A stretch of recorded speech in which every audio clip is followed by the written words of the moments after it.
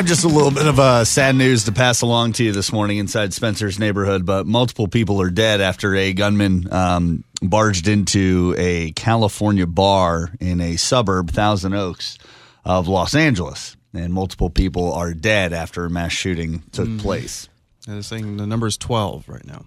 Whenever I hear about a shooting in a bar, I think, like someone was fighting and they pulled a gun out of their pants or something. And this is not what happened there. It sounds very similar to the Pulse nightclub shooting. Yeah. Although I don't think this bar was known as a gay bar or anything like that. I do know there were a lot of kids that were from a Lutheran college that were there. It was like a college bar. They said you could get in at 18. So it was one of those 18 to enter, but 21 to drink kind of places. So a lot of young people inside the bar. And one of the people that was killed actually was a police officer that responded, who went in and confronted the shooter, and he shot and killed in the process. And the guy, it sounded like a hero. He was a year away from retiring, and he called his son right before he went in to the bar to basically say, like, I don't know what's going to happen. Oh Here we go. Oh my gosh, can you imagine? I know. Oh.